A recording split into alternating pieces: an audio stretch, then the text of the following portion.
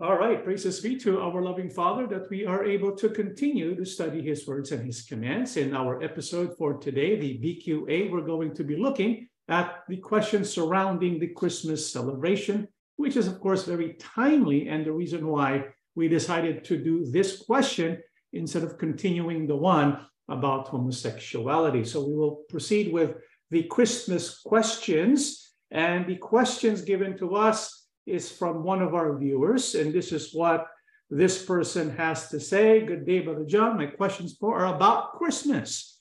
What is the pagan origin of Christmas? That's number one. Number two, what does the Bible say about celebrating Christmas? Number three, does having Christmas decorations, such as a Christmas tree, has a pagan origin too?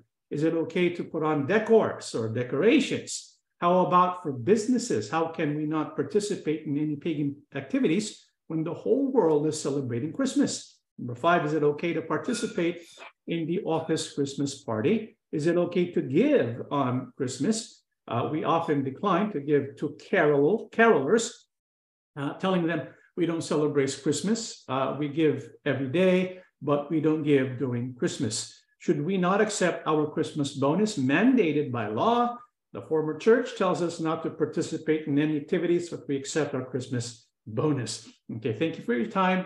Abba bless you both. So let's go ahead and look at question number one. What is the pagan origin of Christmas? Now, of course, when we read the Holy Scriptures, it doesn't mention anything at all about Christmas. The word Christmas, the term Christmas, is not found in the Holy Bible, and we find no commandment whatsoever that teaches us or commands us to celebrate the birth of our King Yahushua. We cannot read that in the Holy Scriptures. So what is the origin then of the Christmas celebration? We go to this book, Religion, Doctrine and Practice for Use in Catholic Schools. This is what it says. The word Christmas is composed of Christ and Mass. So it's a compound term composing of two words, Christ and Mass. And the feast is so called because on that day, the Mass commemorating Christ's nativity is celebrated. The celebration is held on December the 25th. So what is the meaning of Christmas? It is composed of two words, Christ and Mass. Its purpose is to celebrate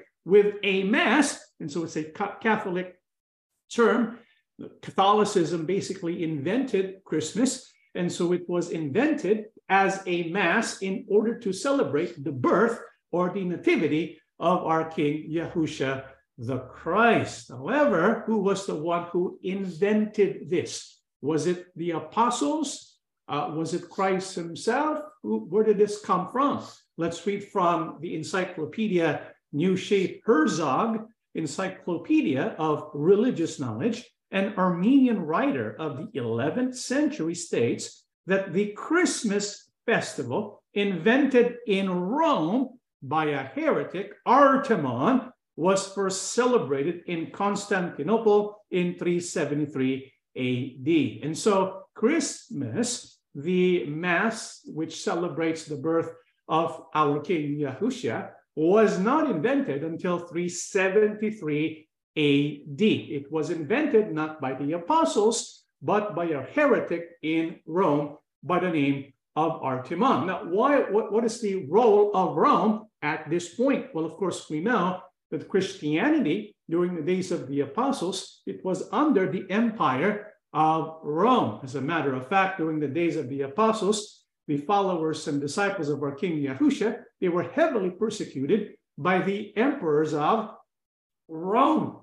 And so they were systematically killed because of their faith in our King Yahushua. And this persecution, this systematized form of persecution and killing of followers of Yahushua, it did not end until the coming of Constantine, who adopted the Edict of Toleration. And because of this, Christianity became favored. As a matter of fact, it even became eventually the religion of Rome. However, we know what happened when this took place. What Rome did was to use the pagan ideas and pagan beliefs and incorporated that into their system of faith. And so in 373, Rome is in power, right? They're the emperor, and they adopted Christianity. Many people influenced the development of this idea that Christmas is to be celebrated on December the 25th. However, if we actually look at the source of this celebration, it predates even the birth of the Messiah. It goes way back. You see, when they invented Christmas in the 4th century, it was actually an existing celebration that they attached the name Christmas to. What is that? According to the Encyclopedia Americana, it was, according to many authorities, not celebrated in the first centuries of the Christian church, as the Christian usage in general was to celebrate the death of remarkable persons rather than the birth. This is why we know it's not in the Bible. It's not preached by the apostles, invented by the disciples of Yahushua, because it was not done in the first century concerning the followers of Yahushua.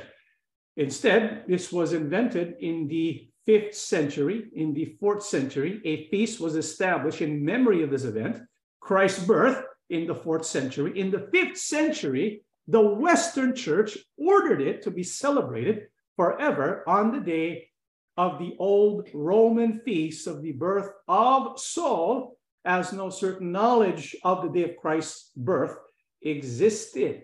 And so when Rome invented the Christmas celebration in the 4th century, it was really a celebration of an existing festival. What is that festival? The old Roman feast of the birth of Saul. And who is Saul? He happens to be the Roman sun god. And so there was already in existence the celebration, a Roman one at that, a feast of the birth of Saul. And when they had this celebration, when did they have it, and what was involved in this celebration?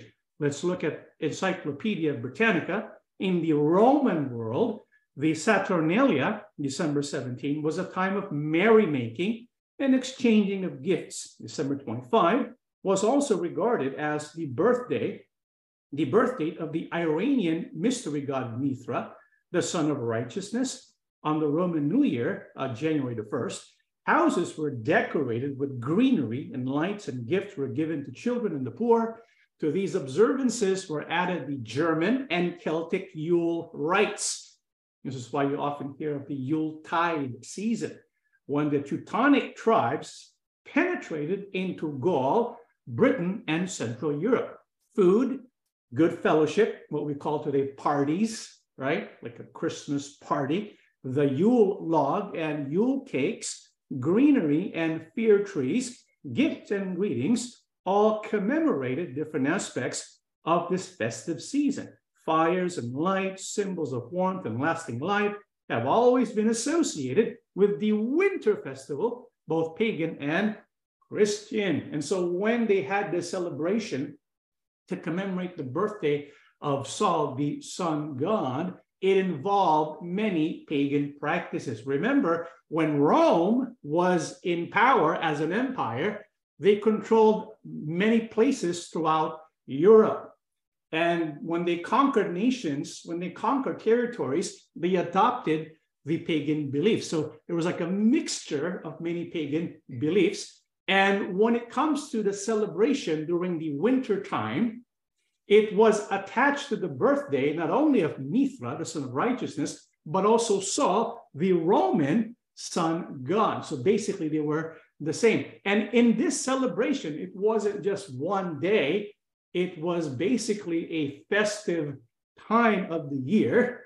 And so in this festive time of the year, they engage in many customs of merrymaking and exchanging of gifts. This is why when people celebrate Christmas today, there's this custom of exchanging of gifts. And this comes from the Saturnalia festivities, which is a Roman practice, a pagan practice. Someone might say, well, isn't it true that when the wise men went to visit Yahushua, the Christ, when he was born, who were the wise men, by the way? My wife tells me it was Belshazzar, Malchar, what is it?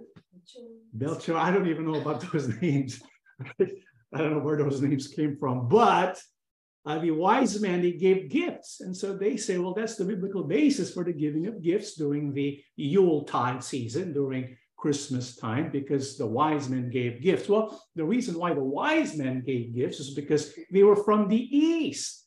And according to Eastern customs, if you were going to set foot in the presence of a king, you dare not go there without presenting gifts. It was a custom. So they were going to look for the king that is to be born, right? And so when they found him, they gave him the gifts that belongs to a king. So that was the giving of the gift scenario found in the book, in the Gospels, a gospel narrative about the birth of our King Yahushua. Also involved in Saturnalia, involved in these festivities, houses were decorated with greenery and lights, and gifts were given to children, the poor, food and good fellowship, the Yule log, Yule cakes, greenery, trees, gifts and greetings, fires and lights, symbol of warmth. These are all customs associated with Saturnalia, and these are also what we practice today when people celebrate the Christmas celebration. So we can see the pagan origin of Christmas. It goes way back to the celebration of Saturnalia during the time of the Roman occupation of the world. And in this celebration, they incorporated many pagan practices involving false gods like Mithra and gods of German and Celtic gods and other pagan practices, including Santa Claus. And so that's all part of the celebration of Saturnalia. And so when Constantine decided to adopt the celebration of the nativity of Yahushua and incorporating it with the birthday of the sun god Sol, what was the response of many of the practicing Christians during that time, the faithful ones? Well, this is what the encyclopedia says. Christian preachers of the West and the Near East protested against the unseemly frivolity with which Christ's birthday was celebrated, while Christians of Mesopotamia accused their Western brethren of idolatry and sun worship for adopting as Christian this pagan festival. So when they first adopted the celebration of Christ's birth and linked it with the celebration of Saturnalia and the worship of the false god, the false sun god Sol, it met with a lot of controversy. Many people opposed it. Those who were faithful to Yahushua, well, they rejected it. But of course, they do not get to make the decisions. It was the emperor who makes the decisions. And that was, of course, Constantine. And so what led him to decide, let's go ahead and unite. Let's use the birth of the Christ and let's connect that with a celebration of the birth of the sun god. Well, according to the same encyclopedia, the pagan Saturnalia and Brumalia were too deeply entrenched in the popular custom to be set aside by Christian influence. Remember, the Roman Empire, they loved Saturnalia. That was a favorite holiday because it was filled with merrymaking, right? They loved it. And so they were not willing to give it up. The recognition of Sunday, the day of Phoebus and Mithras, as well as the Lord's Day, by the Emperor Constantine as a legal holiday, along with the influence of Manichaeism, which identified the Son of God with the physical sun, may have led Christians of the 4th century to feel the appropriateness of making the birthday of the Son of God coincide with that of the physical sun. The pagan festival, with its riot and merrymaking, was so popular that Christians were glad of an excuse to continue with celebration with little change in spirit or in manner. And so despite Christian preachers during the 4th and 5th century who protested against the Christian celebration, associating it with the Saturnalia, well, the people of Rome, they could not give that up. They loved it too much. And so they wanted to look for an excuse so that they can go on with it and attach to it the Christian name or Christianize this pagan festivity. And so the idea of Manichaeism, which identifies a sun god with the physical sun, and so because they worshiped the sun god who was Sol, there was a connection. And so they decided, let's go ahead and make this celebration of the Son of God with the celebration of the Sun God. And this is why on December the 25th, the choice of December 25th was influenced by the fact that the Romans, from the time of Emperor Aurelian, had celebrated the feast of the sun god, Sol Invictus, the unconquered sun. On that day, December 25th, was called the birthday of the sun, and great pagan religious celebrations of the Mithras cult were held all through the empire. And so eventually, all of so-called Christianity would adopt December 25 as Christmas. And so Christmas has a pagan origin. Not only a pagan origin, its origin is that involving the worship of the sun god. You see, the Christmas celebration of December 25 is a pagan feast in honor of Sol, the unconquerable sun, Sol, the sun god. Okay. Now, it's really ironic that many people today who believe that Yahushua was born on December 25 do not actually use the Bible to determine that date, mainly just assume it's to be true. However, for those who read the Bible, they know that you cannot read anywhere in the Holy Scriptures that Yahushua was born on December 25. As a matter of fact, if we look at the clues concerning when our King Yahushua was born, we know it cannot be December the 25th. According to this book, Palestine in the time of Christ, the sheep passed the whole summer in the fields. In the month which corresponds to the half of October and the half of November, the sheep were brought back into the fold and kept there through the winter. And so what he was describing, the author of Palestine in the time of Christ, was the behavior and custom of shepherds and sheep. And so during the summertime, the sheep would come out of their pen and they would spend their whole summer in the fields, right? Because it's summertime. And so when did they go back to their fold? They go back to their fold during the time which corresponds to half of October and the half of November. So by that time, they're already inside their sheepfold. And so we know it cannot be December, because December, the shepherds and the sheep, they would not be in the fields. But in the description of the birth of our King Yahushua, well, the shepherds and the sheep, they were out in the field. So we know it could not have been after October. It could not have been after November. And so December was out of the question, right? Not only that, according to Adam Clarke's commentary on Scripture, it was a custom among the Jews to send out their sheep to the deserts about the Passover, early spring, and bring them home at the commencement of the first rain. During the time they were out, the shepherds watched them night and day as the first rain began early in the month of Marchesvan, which answers to part of our October and November. We find that the sheep were kept out in the open country during the whole of the summer.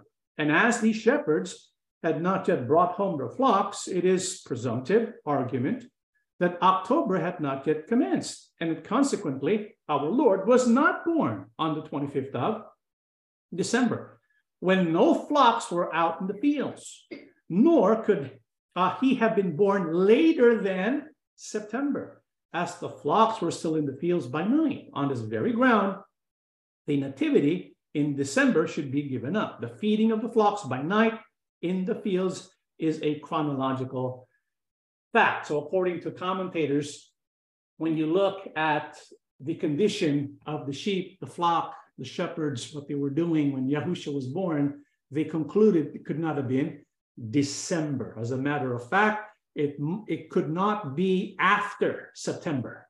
It could be on September, but not after September. Could not be in October, could not be in November, definitely not December. So when was our King Yahushua born, if not December 25th? We've studied this before, and so we would like to point you to one of our BQA shorts. We have our BQA short concerning the birth of our King Yahushua. We believe He was born on a Feast of Trumpets, which falls on the month of September. And so we have this episode, the BQA Shorts. Does the Bible precisely tell us when Christ the Messiah was born? So please tune into that episode and listen for yourself and test it to see if you agree with our conclusion. Of course, we're not trying to be dogmatic here. This is we just look at the biblical clues and form a conclusion based on what the Bible reveals about the date of the birth of our King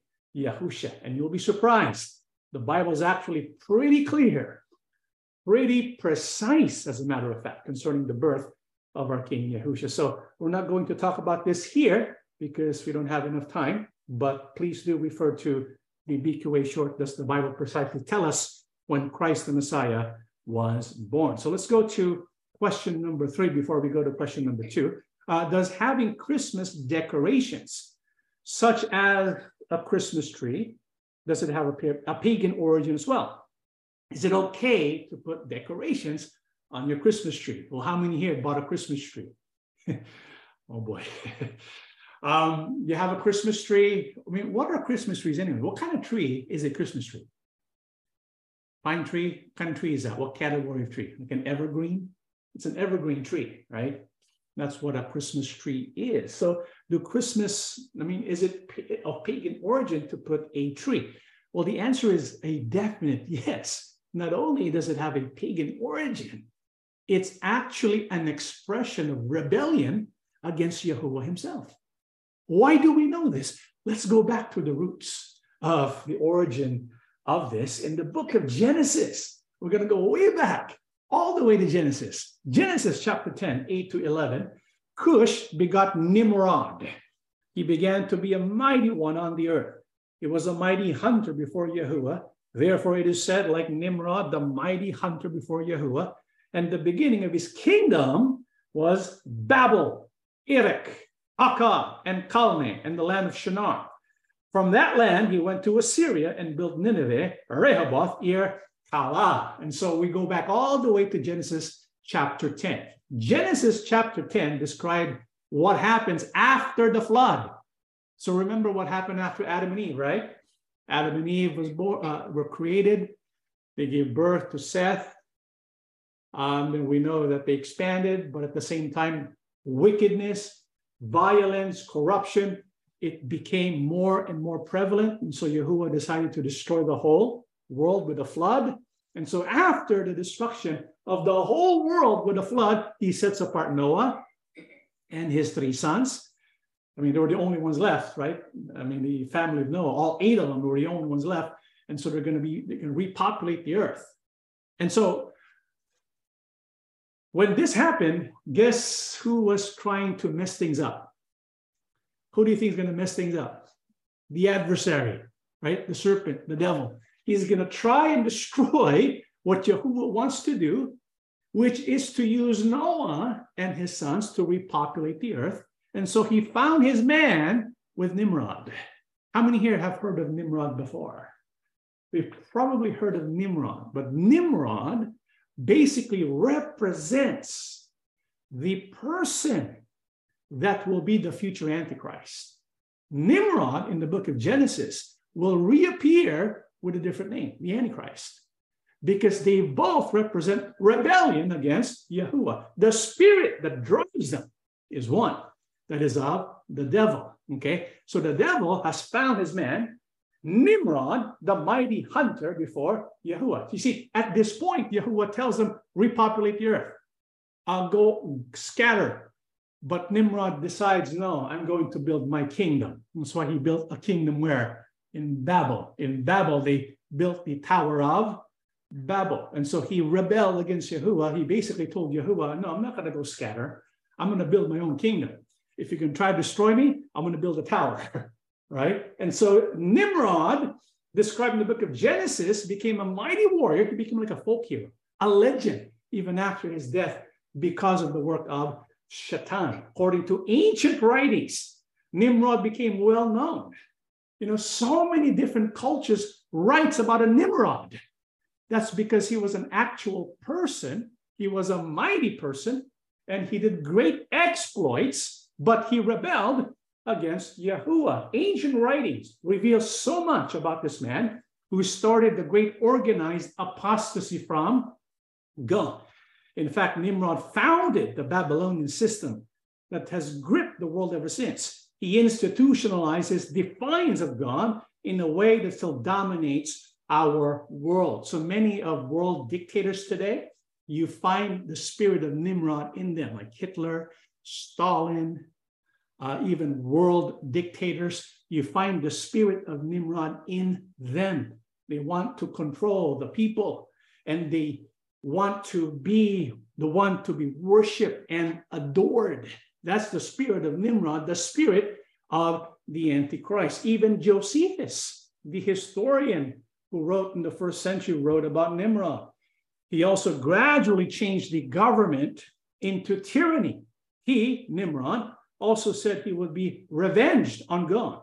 If he should have a mind to drown the world again, or that he would build a tower too high for the waters to be able to reach. Now, the multitude were very ready to follow the determination of Nimrod and to esteem it a piece of cowardice to submit to God. So the spirit of Nimrod is to basically to rebel against Yahuwah God. And he organizes a system which is bent towards fulfilling that purpose, to rebel against Yahuwah. We call this the Babylonian system.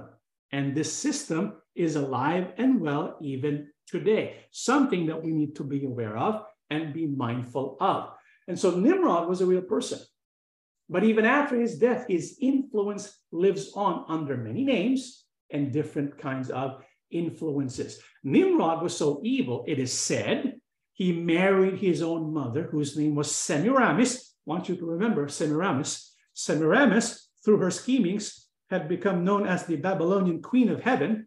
That made Nimrod the divine son of heaven. Together, they became a perverted mother-son tandem. And so we have this picture of mother and son, a Babylonian picture, the tandem of divine son of heaven, queen of heaven. Sometimes you will find that in images today of the Virgin Mary and the baby Jesus, right? It's very similar when you look at the picture of Semiramis and Nimrod, the Queen of Heaven, and the Divine Son of Heaven. So a lot of these, what we see today in Catholicism, you can find its beginnings during the development of the philosophy that was started by Nimrod, which developed the Babylonian system. So many Babylonian systems and ideas remain alive today. And so we're going to show you how it's connecting to Christmas. According to Satan's Great Deception, Dr. C. Paul Meredith, in his book, With the Civil Power He Withheld, Nimrod set himself up as the priest of the things worshipped by the people to obtain a stronger hold on them and gradually put himself in place of the true God. So he wants to be worshipped, Nimrod. He also presents himself as the priest of the things worshipped by the people. Who is the true high priest, by the way? Our King Yahusha. Who is the true Father, the true God? It is Yahuwah. So this Nimrod and his philosophy, his way of thinking, his spirit, it's to replace Yahuwah. He's going to be the one to be worshipped, and also to replace the Son of God. So he's going to be rebelling against Yahuwah, the Father, and also the Son, Yahusha. That's Nimrod for you. And he's going to be alive and well. His spirit's going to be kicking in during the end times. Now, of course, eventually Nimrod, the actual Nimrod, eventually dies, right? The Bible is silent on how he dies, but ancient tradition says he came to a violent end. Tradition suggests that Nimrod may have been executed by Shem, son of Noah, who deeply opposed Nimrod's rebellion against God. Shem was a son who walked most closely in the ways of God that his father taught him. The tradition continues that Nimrod's body was cut in pieces, burned, and then sent to various families of the earth as a warning from God. Nimrod was cut down like a tree is felled by the axe. And so this is not biblical, of course. It's according to ancient traditions. But we know the Antichrist, when Yahusha comes with the breath of his mouth, what would happen to the Antichrist and the false prophet. They will be destroyed and they'll be cast into the lake of fire. So we know they're going to suffer an end. But Nimrod eventually died. However, even though he died, the influence of Nimrod actually grew even more. Why? Well, while Nimrod was alive, he had put himself in the place of God by his dictatorial rule. When he died, his admirers continued to worship him as a divine hero. They called him, look at that, Baal.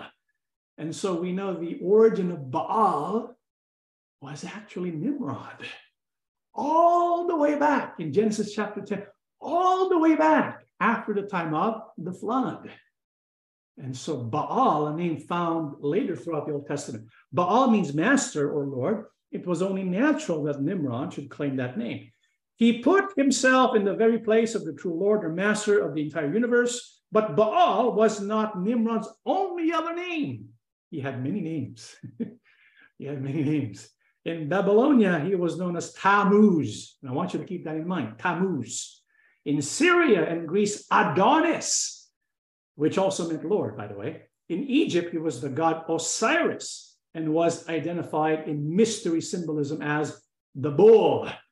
And so we know Nimrod, even after his death, Satan, who is behind his power and fame, after his death, creates this system involving false worship and false deities. And so he becomes associated with Baal, Tammuz, Adonis, Osiris, and many more, even Molech. Remember Molech, right? And they would sacrifice their children to Molech. That's also Baal. That's Nimrod, who initiated that. He was the one who first started the offering, the sacrifice of children to false gods.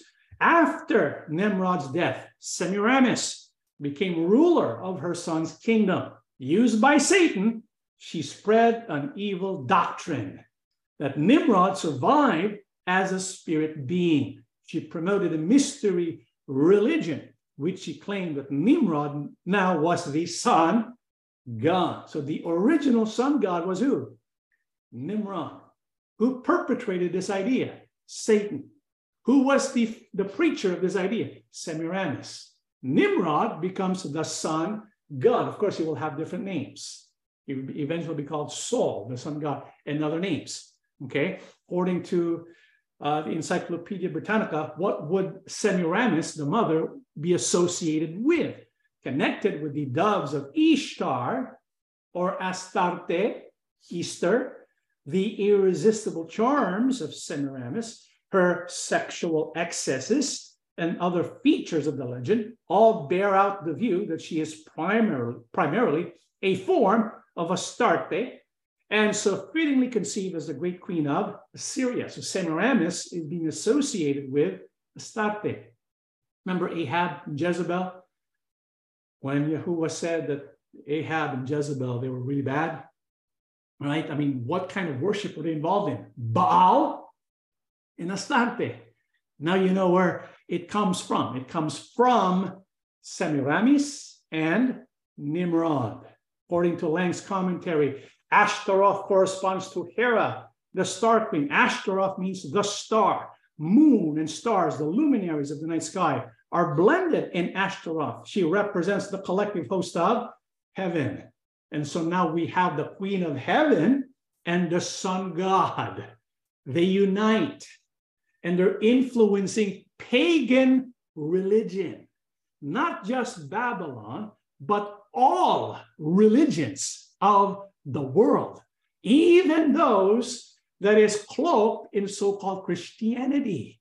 And this is why you have the Virgin Mary and the sun god, the nativity scene. All of this come from the same origin, which is the devil using Nimrod and Semiramis as the template for spreading these wicked lies. And so what does this all have to do with the Christmas tree? Here it is. It's interesting. Semiramis was worshipped as the queen of heaven, or the great mother of God. She committed fornication with the leading men at that time, coaxing them into accepting this mystery religion that took the place of the true worship of God. She even claimed that one of her illegitimate sons, Tammuz, was brought into being by a magic beam of light from the great sun god, claiming the baby to be reborn Nimrod, the promised seed of Genesis 3:15.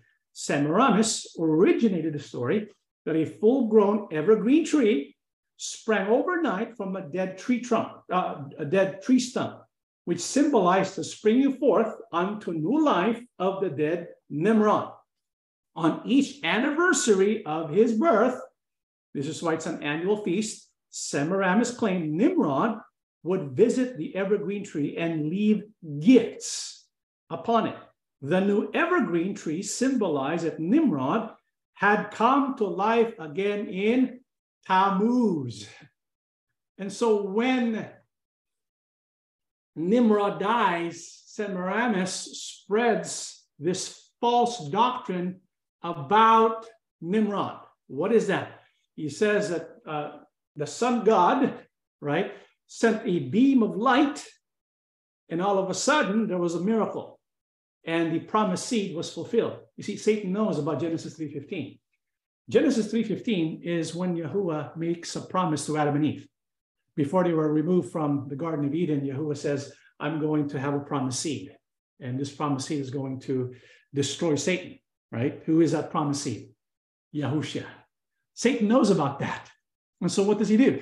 He's going to come up with a lie that will replace the true fulfillment of Genesis 3:15.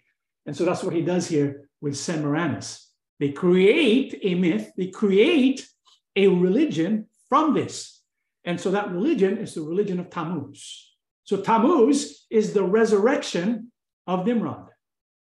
Nimrod, who died, becomes God, and then he descends to become Tammuz. Tammuz is now the sun god, represented by the evergreen tree. And so according to this custom book, an old Babylonian fable told of an evergreen tree which sprang out of a dead tree stump. The old stump symbolized the dead Nimrod. The new evergreen tree symbolized that Nimrod had come to life again in Tammuz. Among the Druids, the oak was sacred. Among the Egyptians, it was the palm. And in Rome, it was the fir, which was decorated with red berries during the Saturnalia. And so what the Christmas tree actually symbolizes is Nimrod's resurrection as Tammuz. And so when people bring a Christmas tree into their house and they decorate the Christmas tree, what are they doing? They are basically reenacting the resurrection of Nimrod as Tammuz. And when you think about that, and the fact that so many people who profess Christianity are reenacting this form of worship of Tammuz in their own homes, it's pretty frightening, really, how deeply Satan and his system of apostasy is infiltrating so many homes in the world today. And people are not aware that they're doing that, right? Because you put gifts, you decorate the tree, all of that is worshiping Tammuz. All of that is worshiping Nimrod. This is why it makes sense when you read scripture. I'm telling you, if you read the Old Testament, you're going to come across many prohibitions concerning the worship of trees. You notice that? For example, in the book of 1 Kings 14:22. Now, Judah did evil in the sight of Yahuwah, and they provoked him to jealousy with their sins, which they committed, more than all that their fathers had done. For they also built for themselves high places, sacred pillars, and wooden images on every high hill and under every green tree. The Bible mentions all the time, every green tree. Now you might think, okay, a tree is usually green until winter. Winter, there's only certain types of trees that remain green, right? What trees remain green even during winter? The evergreen, which is the quote unquote Christmas tree. In a literal sense, evergreen means that a tree remains green forever. So the Bible says every green tree, it's referring to the evergreen tree. And in the Holy Bible, in many biblical references, the evergreen tree is associated with idolatry and false worship. This is why in Jeremiah chapter 10, Yahuwah gives the following warning. Jeremiah 10, 1-4, hear the word which Yahuwah speaks to you, O house of Israel. Thus says Yahuwah, do not learn the way of the Gentiles, the heathens. Do not be dismayed at the signs of heaven, for the Gentiles are dismayed at them. I want to pause there for a while. Bible says he's speaking to the house of Israel, right?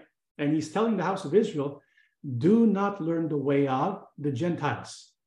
And what is one of the ways of the Gentiles? The Gentiles, they are dismayed at the signs of heaven. What does that mean?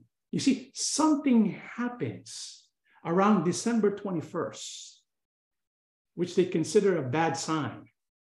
And to kind of protect themselves from being destroyed, to protect themselves from this ominous sign, well, they do something. And so what is this sign of heaven that they are dismayed at? It's the winter solstice, because at that day, sunlight is at its minimum, right? When is out of all the days of the year, when is the day the shortest? Yeah, the day is the shortest, winter solstice. What's happening to the sun? The sun is being conquered, right? And so what do? They worship the sun god. So December 25th is the birthday of the sun, because by December 25th, they're noticing, look at the signs, the sun is growing back in power. It's the birth of the unconquerable sun, Sol Invictus, right? And so what do when December 21st comes around? When the winter solstice comes around, when they're beginning to notice the days are becoming shorter and shorter and shorter. They want to protect themselves by worshiping the sun god. They want to protect themselves by worshiping the tree, which represents the sun god who comes into man form, in the form of Tammuz. Okay, so do not be dismayed at the signs of heaven, for the Gentiles are dismayed at them, for the customs of the peoples are futile. For one cuts a tree from the forest, the work of the hands of the workmen with the axe. They decorate it with silver and gold. They fasten it with nails and hammers so that it will not topple. Isn't that the Christmas tree? You see, the sun god and the Christmas tree, they go hand in hand. Because one represents the sun god, which is Nimrod, and the tree, Tammuz, right? So Nimrod becomes a god in heaven, the sun god, and then Tammuz becomes the resurrected Nimrod. And so they go together, and so they create a system so that when the winter solstice comes around, they will appease themselves so that the unconquerable sun would continue to shine its rays so that eventually they would receive the blessing from these false gods. This is why we don't, it would not be a good idea to bring a tree, a Christmas tree, into your house and then to decorate it, because it would be like you are worshiping Tammuz, which is a false god. Okay? All right, so let's go with number 2. What does the Bible say about celebrating Christmas? What do you think? Now that you know about the pagan origins of Christmas, its customs, and even the tree, what do you think? Do you think we should even think about celebrating Christmas? Well, this is what Apostle Paul has to say in Romans 12, 1-2. And so, dear brothers and sisters, I plead with you to give your bodies to God because of all he has done for you. Let them be a living and holy sacrifice, a kind he will find acceptable. This is truly the way to worship him. Don't copy the behavior and customs of this world, but let God transform you into a new person by changing the way you think. Then you will learn to know God's will for you, which is good and pleasing and perfect. So let's answer the question, should we, followers of Yahushua, even celebrate so-called Christmas? Well, the Bible says it depends on who you are. What do you mean? Well, it depends if you want to give yourselves wholly to God. And I think as members of the Assembly of Yahusha, I think it's time to be fully committed to Yahuwah. There's no half-hearted commitment here. There's no middle ground. There's no lukewarm commitment. Remember what Yahusha said to those who were lukewarm? Yahusha said, I would vomit you out of my mouth. When it comes to worshiping Yahuwah, there's no middle ground. We have to be fully committed. This is why it's called the living sacrifice. When you think of a sacrifice, there's no half-burnt sacrifice. It's either burnt or you're not burnt. It's either you're dead or you're alive. And so what Apostle Paul is telling us, are you committed to Yahuwah? Are you committed to Yahusha? If that is the case, then give yourself, give your body as a living sacrifice to God by presenting yourself as living and holy sacrifice. What does that mean? We have to be separate from the customs of the world. This is why, to answer the question, should we celebrate Christmas? Brethren, how do you see yourself? If we see ourselves as true sons and daughters of Yahuwah, then we will not. We will be separate from the customs of this world. What customs of this world should we be separate from? Let's read the book of Ephesians 4:17 to 28, 20. Not all customs are bad. For example, there's the custom of working out, right? The custom of eating well. I mean, nowadays people kind of put that out there. It's good to take care of your body, get enough sleep. That's all good, right? Not all customs are bad. But what customs should we reject? In particular, I want to urge you in the name of the Lord not to go on living the aimless kind of life that pagans live. Intellectually, they are in the dark, and they are estranged from the life of God without knowledge because they have shut their hearts to it. Now, that is hardly the way you have learned from Christ, unless you fail to hear him properly when you were taught what the truth is in Yahusha. And so according to Apostle Paul, what should we reject? What customs of the world should we have no part of? It is the aimless kind of life that pagans live, the kind of life that is estranged from the life of God. And when we think of the Christmas celebration, that kind of celebration is associated with so much pagan worship. It is really a rebellion against God, because the Christmas celebration today is involved with Saul, the son of God, Nimrod and Tammuz, Mammon, right? Because when people celebrate Christmas today, they might say, we don't really know who Saul is. We don't really practice Nimrod or Tammuz worship. But many people today, when Christmas comes around, what do they think about, right? Consumerism, materialism, Santa Claus, gift giving, right? And so that's Mammon, the spirit of Mammon. We got Saul, Nimrod, Tammuz, Mammon, that is associated with the Christmas celebration. And so Apostle Paul says, have nothing to do with customs which practice an aimless way of conduct and are estranged from the life with God. No one might say, well, we just want to have family time. Is it wrong to have family time? No, it's good. We should practice and create opportunities to bond with family members, people we love, right? Is Yahuwah against this? No. But why are we going to use as family time something which Yahuwah does not want us to practice? If we want to practice family time, Yahuwah gave us. You know what Yahuwah gave us for family time? Allow me to read the book of Leviticus. Yahuwah said to Moses, give the following instructions to the people of Israel. These are Yahuwah's appointed festivals, which are to proclaim as official days for Holy Assembly. You have 6 days each week for your ordinary work, but the 7th day is a Sabbath day of complete rest, an official day for a Holy Assembly. It is Yahuwah's Sabbath day, and it must be observed wherever you live. In addition to the Sabbath, these are Yahuwah's appointed festivals, the official days for Holy Assembly that are to be celebrated at their proper times each year. Does Yahuwah want us to have family time? Yeah. And the good thing is, in this family time Yahuwah talks about, he wants to involve himself. In this family time, the best way we can spend family is when we do so, celebrating, delighting in the presence of Yahuwah and Yahusha. And Yahuwah gave us appointed times. These are the festivals of Yahuwah and the Sabbath days. Yahuwah gave us these days as days where we can edify each other as we delight in the presence of Yahuwah and Yahusha. This is why these are our holidays. At least 52 times a week, we have the opportunity to connect with our loved ones and to connect with Yahuwah at the same time, right? This is why, as followers of Yahusha, members of the Assembly of Yahusha, for the year that is to come, let us plan our Sabbath days more. Make it festive, because Yahuwah wants the festivals festive. That's why it's called a festival, right? He wants it to be filled with joy and gladness, including the Sabbath. It's a day of delight where we delight in Yahuwah and Yahusha and delight each other's company, right?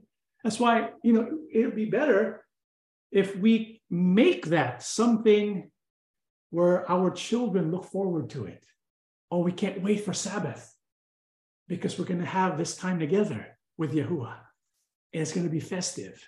Oh, we can't wait for the Passover. We can't wait for Pentecost. We can't wait for Tabernacles because we know it's going to be a holiday and it's going to be festive and joyful. We should make that festive and filled with joy because we delight in Yahuwah. So we should make Yahuwah's feast and Sabbaths be festive family times when we delight in Yahuwah and Yahusha and be filled with joy. And so Yahuwah knows we need this. That's why he gave us the feast and the Sabbaths. But you know what Yahusha said? Even though Yahuwah provides for the needs of human beings, including their need for joy and delight, this is what Yahusha said in Mark. Their worship is a farce. What's a farce? It's fake. For they teach man-made ideas as commands from God. For you ignore God's law and substitute your own tradition. Isn't this what man is doing? Then he said, you skillfully sidestep God's law in order to hold on to your own tradition. And so what does God's law say? Have Passover.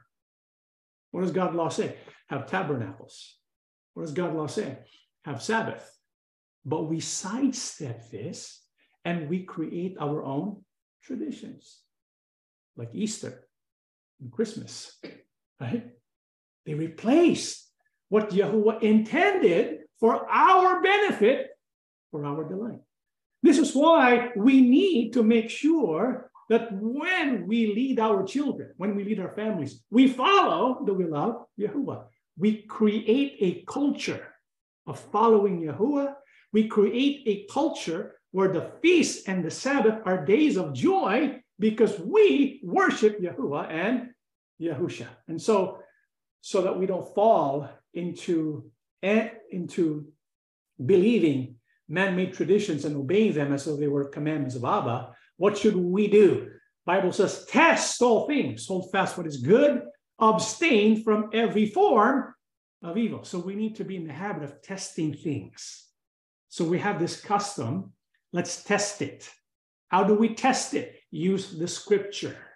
How else? What must we do once we test it? Well, keep what is good, but every form, even the form of evil, even the form of wickedness, we have to abstain. And so when we looked at the Christmas celebration, we know it had the form of paganism. Not only that, it had the form of idol worship, right? And so we should abstain from the Christmas celebration. And why must we do this?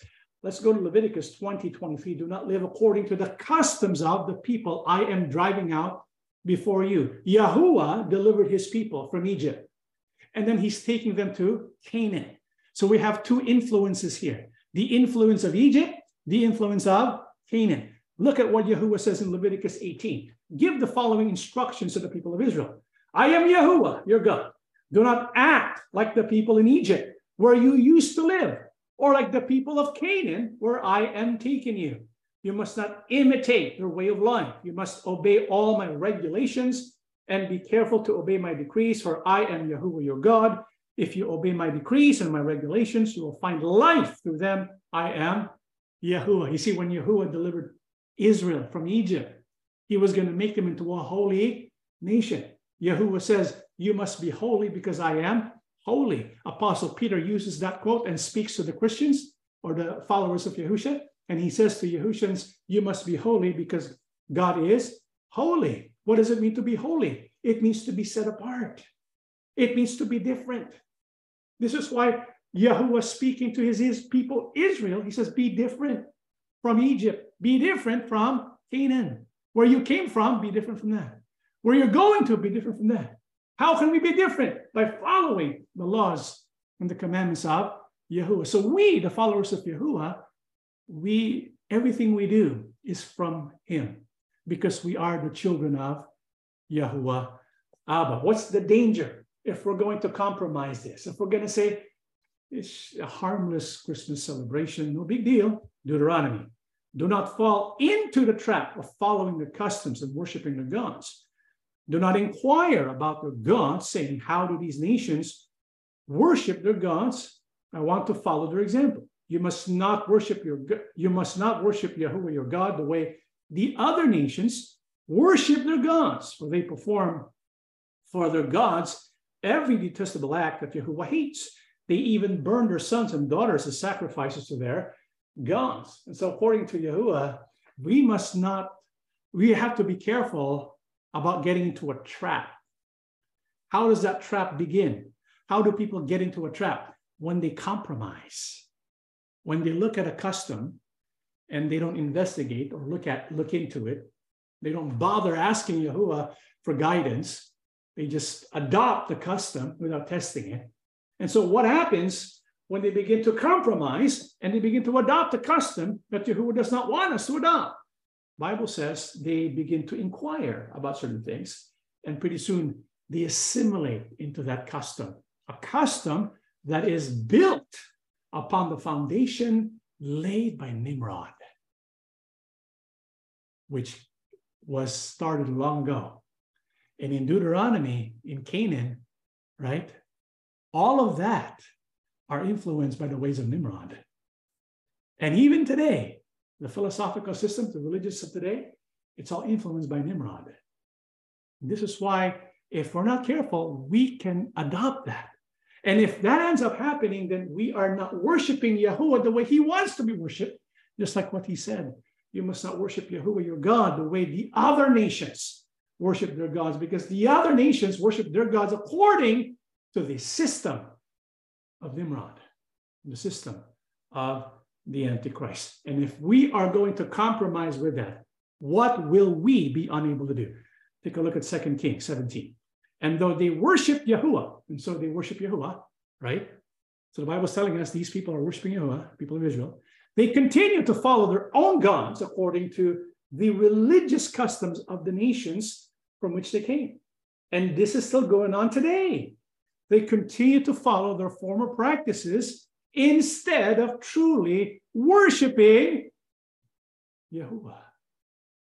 Yahuwah says, yeah, they worship me. But what's the problem? They worship me and, did you get that? They worship me and they continue to follow their own gods according to the religious customs of the nations. In other words, they were not fully separated. What does separation mean again? To be holy. You see, for us to belong to Yahuwah, we need to sever. This is why we have the circumcision covenant. Circumcision means to sever. It's a symbol of severing our ties with the influence of pagans in the world so that we can be set apart for Yahuwah. Today, of course, that severance is in the form of baptism. When we sever the old man, right? So that we can become new creations in Christ Yahushua through baptism. But the idea is separation. We need to be separate from the world. We cannot worship Yahuwah and at the same time follow the customs of the world. We cannot truly worship Yahuwah in that way. And the customs of the world that is involved in Christmas, merrymaking, exchanging of gifts, decorating your homes, the Yule log, the giving of cakes, the greenery, the fir trees, fires and lights, all of that are pagan. But not only that, if you so remember, the Christmas celebration is associated with the worship of Sol, the sun god, and also the worship of Nimrod and Tammuz. And when you think about these two things, Sol, the sun god, and Tammuz, I want you to think about this. Do you think Yahuwah wants us to be associated with Sol, the sun god, or with Nimrod, or with Tammuz? What do you think? I mean, even if we say we don't know who Sol is, we don't know Nimrod, we don't know Tammuz, but if we're associated with celebrations that have their foundation or origins with Sol and Tammuz and Nimrod, I don't think Yahuwah wants us to participate in activities like that, right? What's the proof? I'm going to show you something here. It's really astonishing. In the book of Ezekiel 8:13-15, then the Lord added, "Come and I will show you even more detestable sins than these." Yahuwah was showing Ezekiel in a vision about the sins of Israel. The first one he showed him was idolatry. And then he goes on to say, then the Lord, then Yahuwah added, "Come and I will show you even more detestable sins." More detestable than idolatry? That's pretty bad, huh? Verse 14, he brought me to the north gate of Yahuwah's temple, and some women were sitting there weeping for the god Tammuz. You see, by this time, this myth, this false religion of Tammuz and Nimrod, it was already deeply rooted in many Canaanite nations, and it was adopted by people of Israel. And this is what is really causing Yahuwah to be angry. Not only do they have idols and idolatry, they even weep for the god Tammuz, right? Not only that, 15, take a look at this. Have you seen this? Yes, but I will show you even more detestable sins than these. And so Yahuwah begins with idolatry, and he tells Ezekiel, look, there's something worse than that. These women are weeping for Tammuz. There's something worse than that. You want to know what it is? Let's read. Let's keep reading. Verse 16. Then he brought me into the inner courtyard of Yahuwah's temple. At the entrance to the sanctuary, between the entry room and the bronze altar, there were about 25 men with their backs to the sanctuary of Yahuwah. They were facing east, bowing low to the ground, worshiping the sun.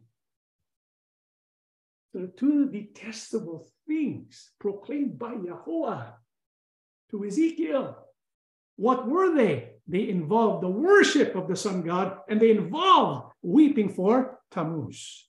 And both are associated with what? The Christmas celebration. And so, brethren, I don't know about you, but there's something that we have to do. You know, I was debating about, should I do this lesson again? Because I remember we did this lesson before, but I believe it's my duty to do so. Because in the book of Isaiah 58, verse 1, it says, cry aloud, spare not, lift up your voice like a trumpet, tell my people their transgression and the house of Jacob their sins. Somebody has to blow the trumpet, right? Because many might be thinking, especially those who are no longer in the institution. And so because they left the institution, they say to themselves, I'm free, I can do whatever I want. And so many people, they begin to act and adopt the customs of the world, including the Christmas festivals, the Christmas celebration. And so we have to sound the alarm. We have to make sure we must not associate ourselves when it comes to the Christmas celebration. Hopefully, this lesson will fulfill its purpose when those who listen to it will be moved by the Spirit of Abba to choose him and not the customs and the ways of the world. We're almost done.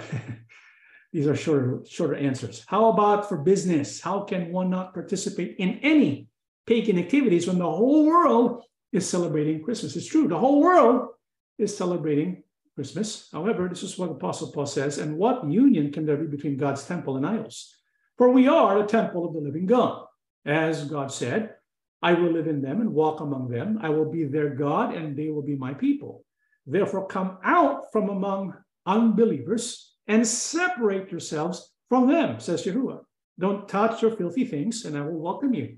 And I will be your father, and you will be my sons and daughters, says Yahuwah Almighty. And so what if everyone's celebrating at Christmas and you feel left out, right? And you feel like you're being shortchanged when it comes to having fun. Bible says we have to be different from unbelievers. Why? Because we are the temple of the living God. That's what the assembly is. That's what you are as an individual. You are the temple of the living God. You're living stones of the temple of the living God. And so because we are to be different, we should be separate from the world. And if we will do this, the Bible says Yahuwah will be our Father. But it's so hard. I love the custom of the world. Apostle John tells us, do not love this world, nor the things it offers you. For when you love the world, you do not have the love of the Father in you. Yes, we know. Who doesn't want to have fun? Who doesn't want to, experience the joy of the world? The world offers its version of its joy, especially during the Christmas season. But there's a better joy. Many people think, the joy of Christmas, the happiness of Christmas, so on and so forth. But brethren, there's so much better. There's something more better. There's something much, much better than that. What is that? It's the joy that comes from loving the Father, who is Yahuwah, and being with his Son, Yahusha. That's what joy is. The joy the world promises you, the joy that the world offers you, that's fake joy. It's about materialism, consumerism. It's about drunkenness and revelry. It's fake joy. On the photos, they look very happy. But inside, there's emptiness. It's hollow joy. It doesn't last. But there's a kind of joy that will be so strong, even in the midst of tribulation, you will be filled with joy. That's the joy the Father offers. But we can only receive this joy if we reject the joy of the world. This is why, brothers and sisters, let's not be tempted, by what the world offers. Let us be thirsty for what the Father offers, which is true and lasting joy through his Son, Yahusha. Number 5, is it okay to participate in the office Christmas party? I think, it depends on what kind of party it is. As people of Yahuwah, we don't engage in revelry, right? What is revelry? It's a party that has sex and booze and drugs, or it's in cast and lewdness. This is why it doesn't matter what kind of party it is. Or what season this party is being celebrated. It doesn't matter if it's a Christmas party, a Halloween party. If it's a party that involves revelry, we should say no to that, right? Even if they call it a Christmas party, office party, we should say no to that. Well, how about if it's an innocent Christmas party? Well, we have to keep in mind 1 Corinthians chapter 10. Apostle Paul writes in Corinthians chapter 10 about our relationship with pagans. Because as Christians, as Yahushans today, we interact with the world, right? We have employers, employees, we have neighbors who are pagan, who are not also of the same faith, right? So how do we interact with them? Apostle Paul writes in Corinthians chapter 10 how we do that.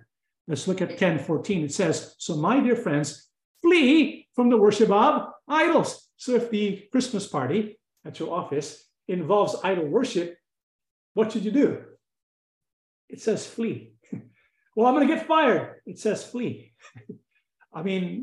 If the office party will require you to participate in some kind of ritual expressed for idols, flee from that, Apostle Paul says.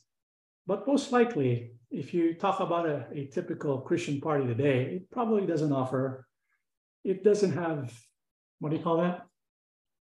Idols? I don't know, maybe it does.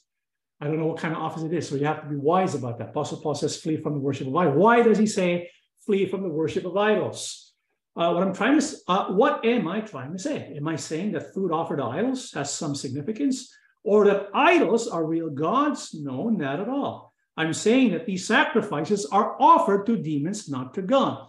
And I don't want to participate with demons. You cannot drink from the cup of the Lord, from the cup of demons too. You cannot eat at the Lord's table and at the table of demons too. What? Do we dare to rouse the Lord's jealousy do you think we are stronger than he is? Apostle Paul is making an argument here. And he's telling us, look, we who are followers of Yahushua, we partake of the supper, right? It's our covenant with Yahushua. And so we partake of the bread, which is his body. We drink of the wine, which is his blood. So if we do this, it means we make a commitment. We make our loyalty to who? Yahushua. We have a covenant with him. We are his bride. That's what it means. And so because of this, we must not partake in the table of demons. And so if there's a party that involves not just revelry, but idolatry, we have to say no. In fact, Apostle Paul used the word flee. You run away as fast as you can, even if it means you have to lose your job. If it's in idolatry, run away from it, right? But then Apostle Paul adds after 22 the following teaching, 23 to 24. It says, you say, I am allowed to do anything, but not everything is good for you. You say, I am allowed to do anything, but not everything is beneficial. Don't be concerned for your own good, but for the good of others. You see, in Apostle Paul's letter to the Corinthians, in 23 to 24, he's talking about a different case now, a case where there's no idolatry. In other words, you're not aware there's any kind of idolatry going on. So maybe you were invited for entertainment, right? You were invited for a regular party. It doesn't have religious overtones. You're invited. Apostle Paul says, good, you can do that. But at the same time, he says, because there are those who point to Christian liberty, which is what we have as followers of Yahushua, we have liberty. But at the same time, Apostle Paul says, yes, you say I'm allowed to do anything, but he also said at the same time, not everything is good for you. Number two, not everything is beneficial. So when Apostle Paul tells us we have Christian liberty, we need to weigh matters out. We need to look at the context of what we're going to do. Where you're invited for a party. It's called a Christian party, or Christmas party, right? And so we need to weigh things out. If I go to this party, is it beneficial? Is it going to be for the good of others? Is it going to be for my own good? You ask those questions. Apostle Paul wants us to ask those questions and allow Yahuwah to kind of help us with the answer. And so he mentions this as a principle. And I want you to keep in mind this principle. Not everything that's allowed is good for you. Not everything that is allowed is beneficial for you. Not everything that is allowed is for good for the people with you, okay? And so we need to think and consider this principle of 1 Corinthians chapter 10, 23 to 24. So after he gives the principle, here's an example that he gives. If someone who isn't a believer asks you home for dinner, accept the invitation if you want to. And so Apostle Paul says you can if you want to. You can also say no if you're not ready for it, if you're not prepared for it. If it bothers your conscience, you can just say no, right? But if you want to, okay, you can do that. But he keeps going. Eat whatever is offered to you without raising questions of conscience. But suppose someone tells you, this meat was offered to an idol. Don't eat it. Out of consideration for the conscience of the one who told you. It might not be a matter of conscience for you, but it is for the other person. For why should my freedom be limited by what someone else thinks? Or if I can thank God for the food and enjoy it, why should I be condemned for eating it? So Apostle Paul says, you are invited by someone who's not a believer. And I think for many office parties today, I think it's become a secular party now. It's no longer involving religion, right? Because it's again, you can't impose your faith in an office party. So the Christmas party of today is not really a Christmas party where people worship Jesus, right? It's more like a get-together, fellowship with your fellow employees, your fellow workers. And so that's the case. Apostle Paul says, if an unbeliever asks you for dinner, to go to his house for dinner, he says, accept the invitation, right? But if you find out what they're going to feed you with is something that was offered to idols, then he says, don't eat it, because it will ruin the conscience of the one who's asking you and your own conscience as well. And then Apostle Paul goes on to ask, wait a minute, why should my freedom be limited by what someone else thinks? And so Apostle Paul is making an argument that someone might ask, because Apostle Paul told them, okay, don't eat it, because someone tells you it's offered to an idol, don't eat it. And so someone might ask, well, why should my freedom be limited by what someone else thinks? If I can thank God for the food and enjoy it, why should I be condemned for eating it? And so Apostle Paul gives the answer in verse 31. So whether you eat or drink or whatever you do it all for the glory of God. Don't give offense to Jews or Gentiles or the church of God. I too try to please everyone in everything I do. I don't just do what is best for me, which is very different from what the world thinks today, right? People of the world think today, I do what is best for me. Apostle Paul says, no, I don't do what is best for me. I do what is best for others, so that many may be saved, and you should imitate me just as I imitate Christ. This is why Apostle Paul, when he said, if you're invited by a pagan into his house and have entertainment there, he says, go ahead if you can. But at the same time, your purpose should be to try and convert them, to try and save them. Apostle Paul says, you should I do what is best for others so that many may be saved. You see, if we are invited to an office party and they call it a Christmas party, and if you're up to it, why not go there for the purpose of talking to them about Yahusha, right? It's the perfect opportunity. If they're going to insist it's a Christmas party, you can ask them, oh, does it actually say in the Bible December 25 is the birthday? Oh, what is his real name? Oh, how about the sun god? What are you doing? You have the opportunity to share your faith. And so by doing so, you have the opportunity to save others so that they can be led into the right way of thinking according to the Holy Bible. This is why when we're invited or when we have been told to go to a certain party for our work, we have to keep this in mind. It says, do not give offense to Jews or Gentiles. It's our approach. If we're going to bombast them with criticism, we're going to offend them. So we lose the opportunity for what? Evangelism. And so we have to also keep that in mind. We try to please everyone in the sense that we open communication, we open the door, we open the opportunity to share our faith. Okay, hopefully that's clear.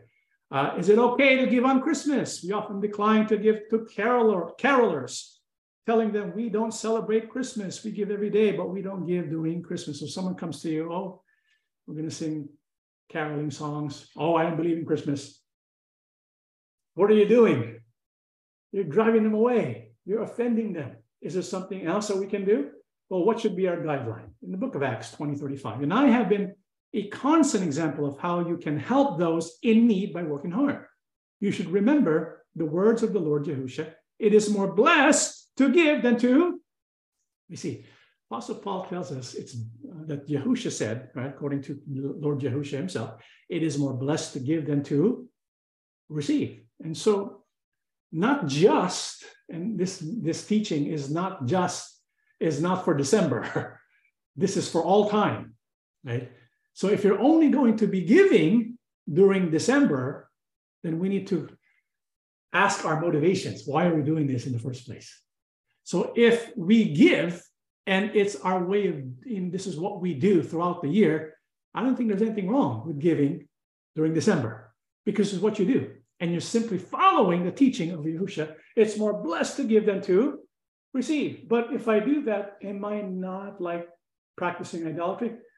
I don't think so. We have to weigh certain things. We have to be wise in our decisions. That's why Yahusha said in Matthew 23, what sorrow awaits you, teachers of religious law, and you Pharisees, hypocrites, for you are careful to tithe even the tiniest income from your herb gardens, but you ignore the more important aspects of the law, justice, mercy, and faith. You should tithe, yes, but do not neglect the more important things. And so there's commandments and there are letters of the commandments, but there is what Yahusha himself says as the more important aspects of the law. What is that? Justice, mercy, and faith.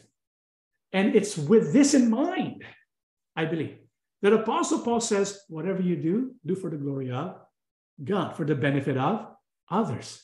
And so if there's a Christmas caroler and they're singing a song for you, right?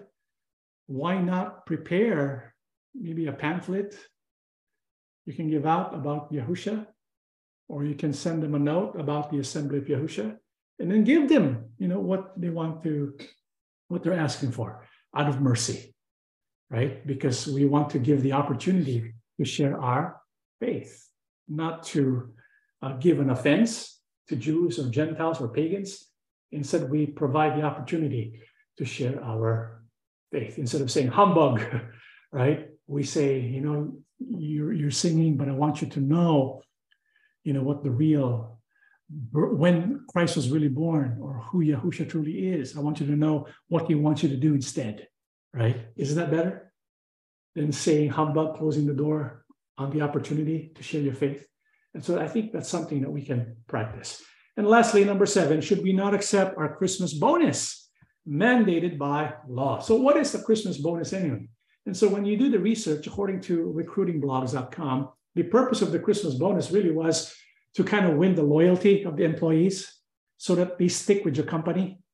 They don't want their employees to go to another company that's opening up, the competitor. They want you to stick with them. And so they give you they call it Christmas bonus. So the custom of remembering the workers, that's what they call it, Christmas bonus, began in the 19th century with offerings such as turkeys, candy, gold coins, or watches. That's what they used to give as the remembering the workers gift. I don't think it was called Christmas bonus. Cash bonuses were first introduced by Woolworth Company in 1899, rewarded employees with $5 for each year of service. Back then, it was a lot of money. Right? In 1902, J.P. Morgan and Company ushered in big money bonuses by giving each employee a full year's salary. Wow! As a Christmas present. Going forward, gifts of cash became increasingly standard and calculated as a percentage of wages. While some companies offered a bonus to every employee, others made the Christmas present contingent on length of service or a worker's performance. By the 1950s, the Christmas bonus was starting to lose its quote-unquote gift status as workers began to expect the year-end entitlement. Around this time, cash bonuses became a separate category of payment from the regular paycheck and therefore taxed differently. So that's the evolution of the Christmas bonus. It started out as loyalty pay, right? To gain your loyalty. And then it became expected. It became part of the agreement. If you're an employee, this was part of the agreement, and eventually even became law, right? It became law. And so while many companies have moved away from the holiday bonus, there are still some countries which require a 13th salary, the equivalent of 1 month's salary, be paid to employees. Argentina, Brazil, Italy, Costa Rica, and look at that, the Philippines and Angola are just a few countries who mandate it. And so it's part of the system. It's part of the law that governs employer-employee relationships. So it's part of the agreement. And so before, it was kind of a gift to incentivize your loyalty. Then it became contingent upon your work performance. And then it became part of the law, right? In other words, it eventually evolved into really something that is given to those who are worthy of it, or something that is given to someone who has earned it or worked for it. With that in mind, Apostle Paul says, those who work are paid wages, but they're not regarded as a gift. They're something that has been earned. And so when you belong to an employer, you're an employee, right? Especially in the countries mentioned, the bonus, well, that's not really, it has nothing to do with Christmas. It has something to do with your wages as part of the agreement and the contract between your employer and the employee. And so there is no violation of, there's no celebration of Christmas in receiving the Christmas bonus. And I think the biggest sacrifice for many of us is when all the people of the world are having fun and we're kind of sensing we're kind of missing out, we're having fun, I'm not allowed to do that. But Yahuwah says, when we make that sacrifice, he says, in verse 17, come out from among unbelievers and separate yourselves from them, says Yahuwah. Don't touch your filthy things, and I will welcome you. And I will be your father, and you will be my sons and daughters, says Yahuwah Almighty. You see, brethren, becoming a son and daughter of Yahuwah comes at a price. I hope you understand that. It comes at a cost.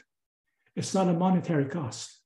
To become a son and daughter of Yahuwah comes with what we call the cost of discipleship. Yahushua, when he was here, he taught us how to be a true disciple. He said, if you truly want to be my disciple, you have to be willing to do what? Deny yourself. Apostle Paul says, if you are a true son and daughter of Yahuwah, then you have to offer yourself as a living sacrifice. What does that mean?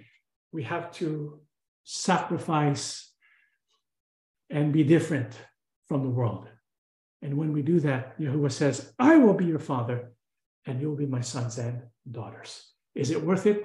I think so. Absolutely worth it. To be a son and daughter of Yahuwah than to be a child of the world. It's much better to be a son of the one who created the whole world and the entire universe. That is our lesson. Let us stand and we shall pray together. Almighty and most holy Father Yahuwah, gracious Abba, thank you so much for blessing your people tonight, for giving us guidance so that we can make proper decisions. We know, Father, every choice we make in this life should reflect our faith. We have made a commitment to you when we called you Yahuwah, when we received baptism into the body of your Son, Yahushua.